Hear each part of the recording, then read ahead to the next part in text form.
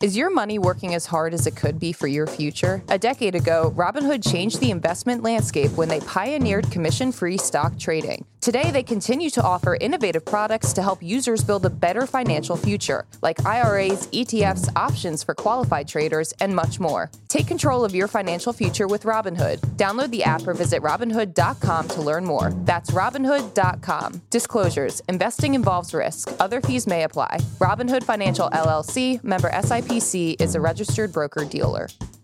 Good Morning Brew Daily Show. I'm Neil Fryman. And I'm Toby Howell. On today's pod, the UPS strike has officially been called off after employees ratified an agreement that gives them major pay raises. And Toby and I go Zillow surfing to uncover the latest trends in house design. Then IKEA is going against the grain by deciding to open a new store in a controversial city center. Plus, the shipping industry is testing out some brand new tech to get more efficient, which is actually centuries old. It's Wednesday, August 23rd. Let's ride. Toby, I have some exciting news for our listeners. You will all be able to confirm that we are, in fact, real people. Yup, Morning Brew Daily is excited to announce our first live event. On September 11th here in New York City, we are going to be hosting a screening of the new movie Dumb Money, which chronicles the meme stock mania during winter 2021 when Reddit traders successfully took down a multi-billion-dollar hedge fund that had shorted GameStop. That Wall Street drama has been turned into a movie starring Seth Rogen, Paul Dano, and Pete Davidson, and Morning Brew Daily listeners will have the opportunity to watch it all together and hear Toby and me interview the producers of the movie. We'll have more details on how you can get tickets in the coming weeks, but Toby, I am so excited for this and to finally learn how to trade stocks. I know. This moment in time is just so burned into my memory. I had just kind of started working at Morning Brew. All hell broke loose. GameStop started going to the moon, and the movie itself looks amazing. I mean, Pete Davidson, Paul Dano, like these are the best actor of our days. Big name people. But I am definitely most excited about getting the chance to meet some Morning Brew Daily listeners. So far, the only Morning Brew Daily listener I really know is my mom and my grandma. So hopefully it's bigger than that. So we see your emails, we see your comments, but finally getting to meet you guys in person is going to be great. So yes, Neil, more info is coming. But for now, if you want to hang with us, catch the screening, maybe even meet hair and makeup, please send an email to morningbrewdaily@morningbrew.com indicating you're interested. That is morningbrewdaily@morningbrew.com. Sound like a radio guy there. Thank you. Take us away, Neil. All right, let's get to the news. In the several months we've been doing this podcast, we've discussed some major stories, but like your high school friend who moved to the West Coast, we haven't really checked in on them a while. So in the first section of the show, we're going to circle back, and I'm so sorry for using that jargon, to a few of those stories that have reached some sort of resolution this week. So first is the big student loan income-driven repayment plan that the Biden administration released last month called SAVE. That opened for enrollment yesterday, and the White House says it will slash some borrowers' monthly payments by 50% and eliminate all obligations for others. As for the typical student loan borrower, you could save $1,000 per year under the new plan, though some benefits won't kick in till next summer. Just to note, this is different than the broad student loan debt wipeout that Biden had proposed because that got blocked by the Supreme Court in June. This SAVE plan is just a more generous version of existing income-driven repayment plans on the books. For example, it would reduce payments on undergrad loans to 5% of discretionary income, down from 10 to 15% in plans currently available. So this is the Biden administration's way of saying, look, we may not have gotten our big cancellation plan through, but we're still looking out for you student borrowers. We know you collectively owe $1 trillion, and we're trying to figure out a way to make that easier. Yeah, Biden's been ducking and weaving ever since the Supreme Court. The Supreme Court one was kind of the Hail Mary. This was the more dink and dunk, more sustainable plan from the beginning. So I think this is going to be huge for a lot of people still because a lot of people's payments will go to zero. And then also interest won't accumulate on a lot of different plans if your payment is near zero, which is huge because it was always interest that was the thing that was, you could be making your payment and still 10 years later down the line, you'd have more outstanding debt than you started with. So getting something to reduce those interest payments is definitely going to be huge for a lot of Americans. Right. This has definitely been a piecemeal approach since that Supreme Court stuff was the Supreme Court blocked this big one. But he has all these other programs going on too. I mean, they've wiped out $116 billion of relief for 3.4 million borrowers across a number of different programs the administration announced on Monday. So this is kind of, like you said, a dink and dunk approach, maybe like Andy Reid, Eagles offense, just to lower some borrowers, but the borrowers' payments. But obviously the big thing looming on the horizon is the restarting of payments after more than 3 years, which is going to happen in October. And no one really knows what's going to happen, but it might definitely squeeze a lot of people's wallets. And retailers that have reported earnings over the past few weeks have definitely warned that they might see their sales dip because of it. I'm really curious to see how retailers fare. We've been talking about it for a while. All right, Neil, our next story we want to circle back to is a name I'm sure you haven't really thought about much recently, and that is Threads. Meta's text-based social media platform got off to a massive start, racking up hundreds of millions of signups before daily active users fell off a cliff as the novelty kind of wore off. But yesterday, Meta started to make good on the promise that more would be coming to on the Threads front, and rolled out a web version of the platform, expanding access beyond just the mobile app. Neil, to this I say about time, but it also feels like a little too late for the supposed Twitter/X killer. I don't think it's too late. I think we live in this very, immediate gratification society. This is going to be a long burn. I think all they need to do is keep updating things a few weeks, a few months, and people will come back. I don't think this is like something that they need to do everything ASAP. I think it's a very interesting case study in product development, because sometimes the trap you fall into is push out a minimum viable product as soon as possible. Threads kind of recognized that Twitter was vulnerable for a moment and shipped this app that was very bare bones. And the logic is, yes, we'll add features and hopefully attract daily active users back to the platform. But sometimes that's not the case. Like, once you lose their attention, you'll never get them back no matter how much you shift. So it's definitely going to be interesting to see if Meta can win back, because, I mean, the big headline stat here was that daily active Android users on Threads peaked on July 7th at 49 million and then plummeted to 10.3 million just a month later. So we're seeing like this massive drop off in users. That's a specific cohort. Right. But that's my cohort, and I am one of those people that have dropped off because there hasn't been a desktop app. I go on social media on my desktop. I'm just on my laptop all day. So now the fact that they have a desktop version means that I'm perhaps one of those daily users that might come back. So it's just fun seeing Meta, like Zuck and these guys, kind of behave like more of a startup, like you said. That product development timeline that you just explained is very much indicative of a startup mentality, where we're just going to ship something out. It may not be perfect. We're going to gather feedback from our users, and we're going to make changes super quickly. It seems like that's what they're doing, and Zuck is giving off a little bit more of his personality there. He posted this picture of him at Harvard in like 2004 building actual Facebook, and then the caption was actual footage of me building Threads for web. So they're putting more of a face and a personality to this, while Elon kind of self-destructs over there on Twitter. Obviously, Twitter/X has been way more indestructible than anyone imagined, and people are still using the cockroach. What have you post on Threads for Morning Brew? Like, what have you seen in terms of? I mean, this is huge for me because I'm so annoyed about going to my phone every time I have to post, because it's just less of an easy interface. And so I am extremely excited from a social media perspective, just because it's so much easier from your computer. Well, at least for one thing, Meta, you just made Toby's job a lot easier. Thank you. Let's move on to the next story we need to circle back on. The UPS strike that was predicted to devastate the economy is officially called off. Yesterday, UPS members of the Teamsters Union ratified a new 5-year labor contract with the company that includes about $30 billion in new money. To illustrate just how excited employees are about this new deal, about 86% of them voted to approve it, which is the union's highest vote ever for a UPS contract. And we don't blame them. Over the past few weeks, social media, Threads, and X has been flooded with memes about just how much UPS workers will make under the new deal.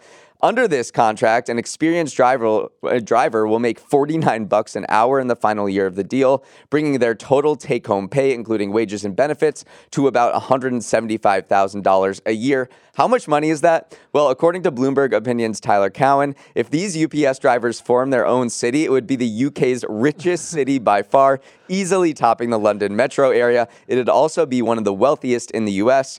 Big win for the workers, big win for the Teamsters president Sean O'Brien. I guess big win for UPS because while they didn't get much of what they wanted, they're still avoiding a work stoppage, and big win for other labor organizers who will use these UPS negotiations as a template going forward. Yeah, O'Brien literally said, this is the template for how workers should be paid and protected nationwide. And he actually specifically said in non-union companies like Amazon better pay attention. He's coming for UPS and Amazon. In fact. Yeah, so he literally called out Amazon in particular. Yeah, this contract's great. The other thing that was a big part of this negotiation was air conditioning, because remember, UPS trucks aren't retrofitted with any air conditioning, and it gets hot in the back of those trucks. And so one of the parts of the deal was all new delivery vehicles will be retrofitted with air conditioning, which again, I just cannot imagine delivering packages in the back of that cab where heat was getting crazy high. Also, though, this is expensive for UPS. It raised its labor costs by 3%. More than 3% a year, but also UPS has been absolutely crushing it recently. Adjusted net income rose 70% over the previous 5 years, so they can certainly afford it. So kind of looking like a win-win-win all around, if you ask me. If I'm Masterworks, I'm getting on the phone with Sean O'Brien and I'm saying, teach a negotiation class on my platform. Oh, wait, is it called Masterworks? I think it is. No, it's Masterclass. Masterclass. Yes. If I'm Masterclass, I am calling Sean O'Brien because he is fierce. Yeah. All right, Neil, our final circle back story of the day. Tomorrow is the day that Fukushima nuclear power plant will start releasing treated radioactive wastewater back into the Pacific Ocean. Now, this is as controversial as it sounds. Hong Kong and Macau announced that they are banning products from Fukushima, while China has started to radiation test products from Japanese fisheries. But officials say the process is safe and will be treated and then diluted with seawater to levels safer than international standards. Neil, tomorrow will only be day one of a 17-day release of 7,800 tons of treated water, but the goal is to eventually release 31,200 tons. So we still have a long, long way to go. This is going to take decades, but Japanese officials say it's a necessary step to decommission the plant that was completely melted down in the earthquake and tsunami in 2011. So we'll see what happens, but this is definitely controversial. It's causing all kinds of tension in the region. President Biden hosted both Japan and South Korea that had conflict for many decades at Camp David last week, and there was a sign that they were becoming a little friendlier, and then all of a sudden Japan is doing this, which is raising tensions again. And the fisheries off the Japanese coast are feeling kind of blindsided because this wrecked their industry in 2011 completely, and they're having to go through everything again. China and South Korea have banned imports from the area. Japan exported $2 billion worth of fish. As we know, Japanese fish is very popular, especially in that region. So we're going to have to wait and see. But the big thing here is tritium, which is a radioactive element that is not able to be filtered out of the water. You can only dilute it, and opponents of the plan say it's dangerous even in small amounts. And you have Japan on the other hand saying bunch of other nuclear power plants around the world also release treated wastewater with small amounts of tritium, and it's plenty below international guidelines for drinking water. Yeah, so they're gonna continue to monitor this. Obviously, they're gonna test the seawater and marine life throughout, literally day by day, to see how it's going, and we'll shut it down if anything kind of alarming pops up. But yeah, definitely a controversial thing. But yeah, you got to be a good neighbor. Like a good neighbor. Okay. I don't know about that. All right, Neil, let's move on. We've talked a lot about San Francisco on this show and how its downtown has been struggling with everything from fleeing retailers to autonomous cars causing all sorts of havoc. But you know what they say? Everything is okay as long as you're eating a Swedish meatball. Okay, I totally just made up that saying, but it's what I imagine is going through IKEA's mind after the Swedish furniture giant is set to open a new store in a downtown district of San Francisco later today. It's a new concept IKEA is testing, a pared-down store aimed at more casual shoppers and office workers with a much smaller footprint than the traditional labyrinthian layout it's known for. But Neil, it's certainly jarring to see a big-name retailer moving into San Francisco when the likes of Nordstrom and Banana Republic and Old Navy and Amazon Go and Anthropologie and Office Depot, and I could go on, have all packed up and moved out. Pretty crazy. It is pretty crazy, but IKEA, this is part of a huge push into the U.S. I think they're planning on opening 17 new stores, spending $2.2 billion, while we've seen Home Depot and other home furniture companies not doing well in this current economic environment as people have already remodeled all of their homes during COVID. IKEA is somehow still blowing it out of the water, and it's because of their prices. I mean, I still think this is a very bold move, though, specifically betting on San Francisco, because I mean, all signs point to San Francisco's downtown not doing quite as well as other parts of the country. Activity this spring in downtown San Francisco, which is measured by mobile phone use, was 68% below its pre-pandemic levels. That's the largest decline of any U.S. city. So there's simply just not that many people walking around downtown San Francisco. And I mean, if you look at the rest of the city, office vacancies are at a 30-year high. Lots of people have permanently moved away. Its population declined more than 60,000 people from 2020 to 2022. So a lot of people saw this move from IKEA, and it's a little bit of a head scratcher. But they're kind of bullish on this concept, and they're betting on themselves. As for other famous Swedes says, take a chance on me. You know? Oh man, I think having one anchor tenant like this is a sign, a way of saying we believe in you, and then other retailers will look and come back. And so overall, I am bullish on San Francisco. It's been counted out so many times before. Yeah. After the .com bubble, after 9/11. In New York, we saw this with New York. There was how many articles were written? New York is dead. And now rents are at a record high. I'm not counting out San Francisco. It's too beautiful. The environment is too good. The weather is too good. The smart people there, a lot of smart people haven't left. Mm-hmm. The ecosystem is still there for tech. So I would buy so much stock in San Francisco if I could right now. Have you been there? It's just gorgeous. Beautiful. I know the downtown area is struggling right now, but it has too many existing assets. Plus, the AI boom is set to transform it even again. So 50% of all AI startup funding in the first half of 2023 went to the Bay Area. Yeah. It's so sticky. AI, it's going to come back. AI and IKEA. IKEA are going to save San Francisco. You heard it here first. Okay, Neil, before we jump into our next story, we're going to take a quick break. We are back, and Toby, on Tuesdays, you always give us a trend from the Gen Z world. Well, now I want to give you a trend from the Millennial and Gen X worlds. And of course, there's nothing more us olds like to obsess over than houses. So what is going on in the house design world? Well, two big shifts I want to call out. First is the explosion of bedrooms. New research from the Census Bureau shows that of the 1 million new single-family houses completed in the U.S. last year, 48%, nearly half, had 4 bedrooms or more, which is the highest share since they've been keeping track. For comparison, just 33% of existing homes have 4 bedrooms or more. The other trend, as the number of bedrooms increases, houses aren't getting any bigger to accommodate them. In fact, houses are getting smaller. The average unit size for new housing has fallen 10% nationally since 2018, as builders try to attract would-be homeowners who just want anything they can afford.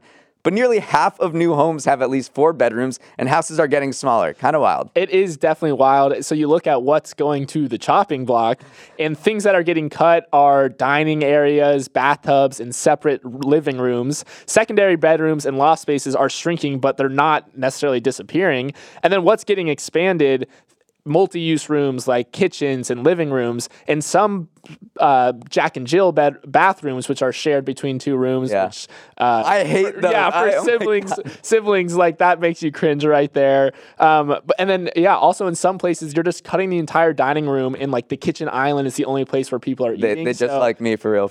Yeah, exactly. It's also, what was so interesting to me is that this changed the game for furniture sales as well, because now that you have more mixed-use rooms, you're also seeing items with multiple functions in furniture. So like kitchen islands with drawers and wine racks, pull-out sofas you can sleep on, and then smaller drop-leaf dining room tables. So it is interesting how all these effects kind of compound into the broader market. Yeah. I'd love to see IKEA's kind of multi-use. Well, I think that these two stories play off each other really well, actually, because the IKEA store is a smaller store concept that's meant for smaller spaces, right? Which is exactly what's happening. So I think somehow we managed to tie these two stories. Yeah, exactly. And then also just in terms of the broader market, it does seem like the hotter the market, the smaller the home is getting, because Seattle area homes have shrunk the most over the last 5 years. They're 18% smaller than they were 5 years ago. And then Charlotte, North Carolina, and San Antonio both shrunk by 14%. So it does seem like in these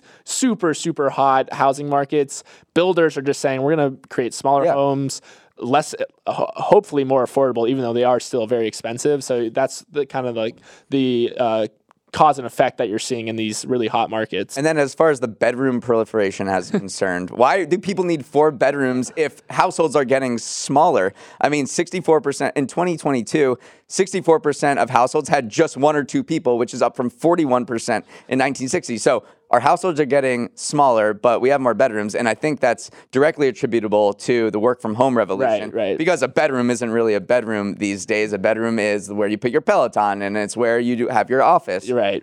So it may be a misnomer to call it a bedroom. Okay, Neil, let's move on. And our next story is proof that sometimes the old way is the best way, because shipping companies are looking to days gone by to navigate the seas more efficiently in the modern era. I am, of course, talking about sails. Now, modern cargo ships are typically inefficient, dirty oil guzzlers, but a ship called the Pyxis Ocean, operated by the biggest agricultural shipper in the world, has just finished its maiden voyage with a new technology on board called wind wings. Wind wings are 123-foot tall, solid wing sails that are made from the same material as wind turbines.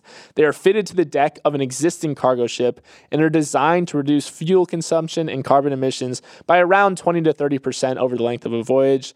Neil, this just makes too much sense to me. Why have we not been putting more sails on these giant cargo ships? I'll tell you why, because it doesn't work on container ships. They're so big and they're so difficult to attach, but it's so expensive. They're not. We have created these trade routes that don't rely on wind. Right? Like in a couple hundred years ago, all of our routes that people designed to facilitate trade were based on trade winds, right? Mm-hmm. We have completely ditched that, and we're just like, okay, we need to get from Shanghai to the port of Long Beach. And so we don't rely on whatever happens to the wind anymore. So I am bearish on this. I think I'm not going to call it a stunt because it was expensive, super expensive, but I don't see this happening. You can't put it on a container ship which contains most of cargo. This is on a bulk carrier, which is carrying like loose grains of stuff. Yeah. So I don't mean to like shut this down. I think it's a fun idea, but I don't see it being a meaningful way to move cargo greenly. Right. It's not exactly super cost effective as of now too, because Cargill, which is the shipping company that installed it on one of their ships, they say it will take at least 7 to 10 years for the fuel savings to surpass the cost of actually installing the sails. So it definitely is. I think this is the way that the shipping industry is moving, is like, we got to figure out how to reduce carbon emissions, become more efficient. And why not look back to sails? I also think it's interesting that the company that makes these sails, they all have backgrounds in F1 too, and also the America's Cup, which is like a very, very high-tech sailing race. And so I do think that these technologies will become better over time. Maybe we figure out a way to install them around cargo. I don't exactly know how, but I don't know. I'm bullish on this. You're bullish on San Francisco. I think we need to throw everything at the wall and see what sticks, because the cargo, the shipping industry accounts for 3% of all global emissions. It is very dirty, as you said. So they need to try a bunch of different solutions to try to make this greener, because it is a big pollutant. It does remind me of this professor I had in college who wrote an entire book on old transportation technologies that we can't possibly make better. So things like elephants used for war and transportation in like the jungles of Southeast Asia. Like there's no better way to move goods than by using elephants, which they used thousands of years ago. And then carrier pigeons were also seen as like a very useful way to transport things, even now that we have, airplanes and helicopters and things like that. So I'm all for looking to the past for inspiration for the future. I think that's great. You got my mind going right now. Like what else is efficient? So I'll have to read that book. I will send it to you. All right, for our last story, we turn to a little M&A action. IBM is selling the Weather Channel to a private equity firm. I'll wait a second for you to digest that information. IBM, the tech giant, is selling the Weather Channel.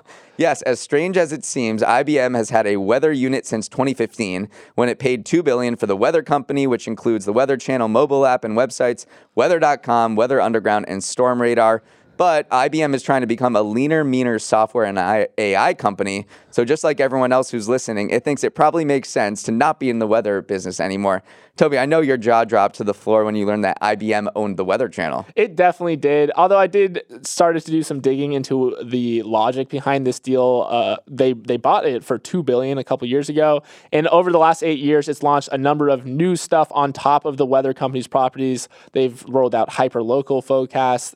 COVID-19 maps was a big feature. And then also they've been leveraging data from aircraft and smartphones to have better weather data. So IBM is a data, it is a cloud company. And so once I started putting the pieces together, I saw what they saw in the weather company. But now you're right, they're paring down. It's no longer a core focus anymore. It's kind of sad to me, though, because I love when companies kind of take these asymmetric bets on things that seem outside of their scope. But yeah, now it's falling in the hands of private equity. But in selling the Weather Channel, they are losing the most trusted news source in America. The Weather Channel, by like leaps and bounds, 30 to 40 points, is by far the most trusted news source from Republicans and Democrats. The one thing we can all agree on is that which is funny because, meteorologists are known to be quite wrong in certain circumstances. So, there was a recent poll that came out earlier this year that kind of dumbfounded everyone. It was like, all right, well, we all can't agree on anything except that the Weather Channel will provide us trustworthy news. Yeah, it's truly the only bipartisan thing that we agree on. The next most trusted outlet is PBS, which is only has a 30-point advantage on trustworthiness. The Weather Channel sitting at a 53-point margin, so it's head and shoulders.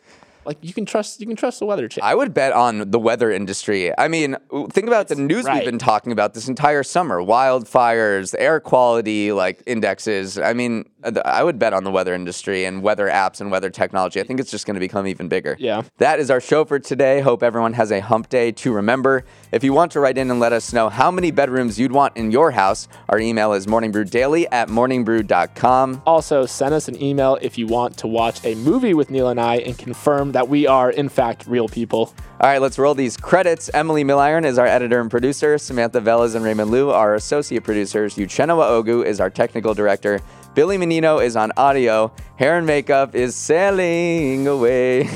Devin Emery is our chief content officer, and our show is a production of Morning Brew. Great show today, Neil. Let's run it back tomorrow.